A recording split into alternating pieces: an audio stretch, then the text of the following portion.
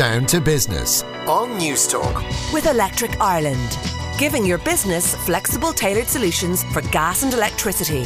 Search Electric Ireland Business.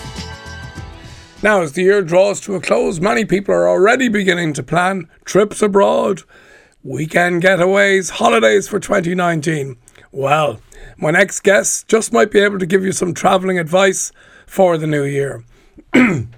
This year's industry review is going to be, we're going to have a look at the business of being a travel agent. I'm delighted to join to the studio Martin Skelly. He's a manager at Navan Travel. Very welcome to the programme, Martin. Morning, Bobby. Yeah, and I know you're former president of the Irish Travel Agents Association.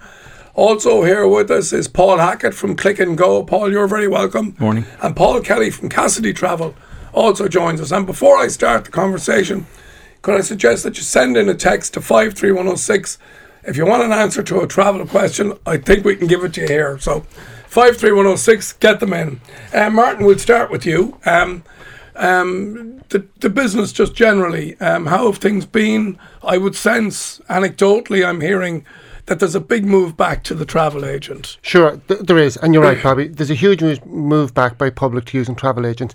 It probably, in a way, we were caught in the hop many years ago because we didn't use the tools that were at our disposal, like digital marketing, the web, the internet. We didn't use it enough, and we were a little bit complacent maybe as we learned that our customers want to be able to access us easily. So it was important that we built good websites, that we engaged with them on social media, whether that's on Facebook, on Twitter, on Instagram, that we researched the deals before we went to our customers rather than waiting for them to come